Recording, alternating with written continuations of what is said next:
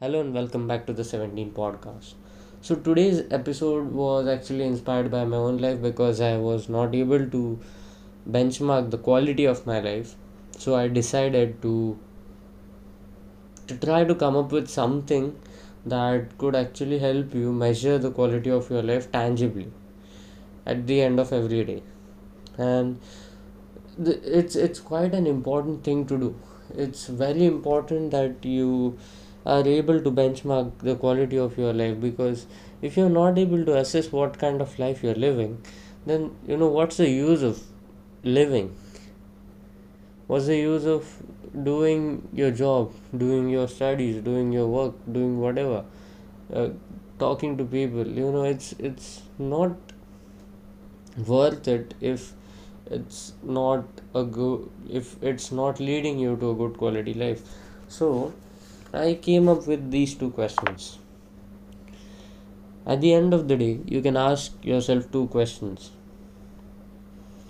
So, were you able to make someone else happy? Is the first question. The second is happy or joyful. So, and the second question is, were you joyful throughout the day, or at least your day did your day involve some moments of joy? So, if the answer to these questions is a strong no, then you have to change up the way you are living, because if you're not joyful about the way you are living, what's the use of life really? Because even when there is a lot of stress of work and studies, there are you should have some moments of joy throughout the day. It's not a rocket science to be joyful. You can find joy even in times of too much pressure. It's not unthinkable. It's not undoable. It can be done, because your emotion is something that happens within you, not outside of you. When it is raining, your body gets wet, but you might get sad or happy depending on if you like rain or not. That's the thing. So you have to take responsibility for how you're living, and sooner rather than later it must be done, because this is the most important aspect of life.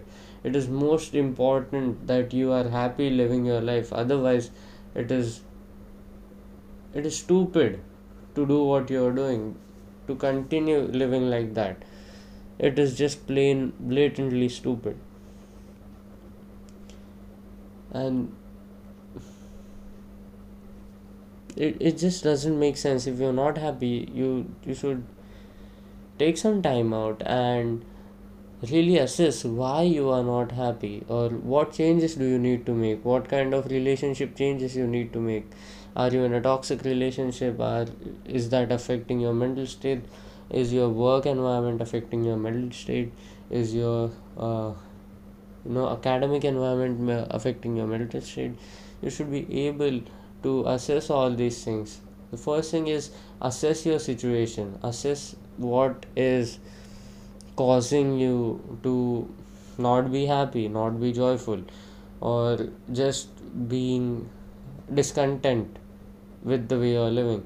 Second thing is you can try to make small changes. You can stop interacting with negative people, or people that make you feel negative. Not necessarily people are negative. Or you can try to change your relationship with yourself. So this is a very important point which I won't go too much into detail into, but I'll just explore a bit. So the way you see yourself is the way people see you. The way you treat yourself is the way people treat you.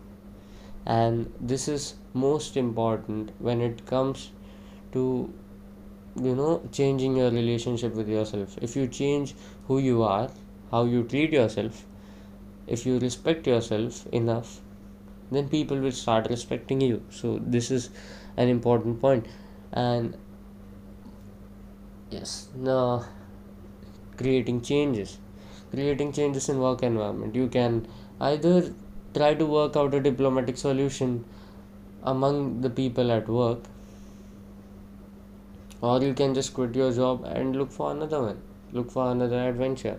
If it's an obligation, if you have to go to the job, then maybe you can learn being joyful doing the things you do, because if you don't really think you have an option, then it must be done. What must be done must be done. Or you can, there's enough things to do in the world, and I know not everyone is privileged enough to be in that situation that they can just quit their job and look for another one. But I feel that there is, if if you do something with enough intent, then it will happen for you. And this is what I've experienced to date. Another thing, so after, yeah, making small changes, try to inculcate small changes within yourself, within your daily routines, the way you interact with people, and these small changes will actually compound and make a better version of you, and you will just feel like you have transformed a lot. And the last point would be learn to observe things, because if you are not able to observe what is happening in and around you, then you won't be able to assess and change the quality of your life. So if you want to actually change the quality of your life, it is very important that you are able to observe every social aspect, every, behavioral aspect, every every other aspect that you of yourself and other people would be a big goal to start with. You can start with yourself. Try to become so observant that you should know what the other person is going to speak before you even speak. So this is something that is to be acquired by everyone with experience. This doesn't just come in one day. And lastly,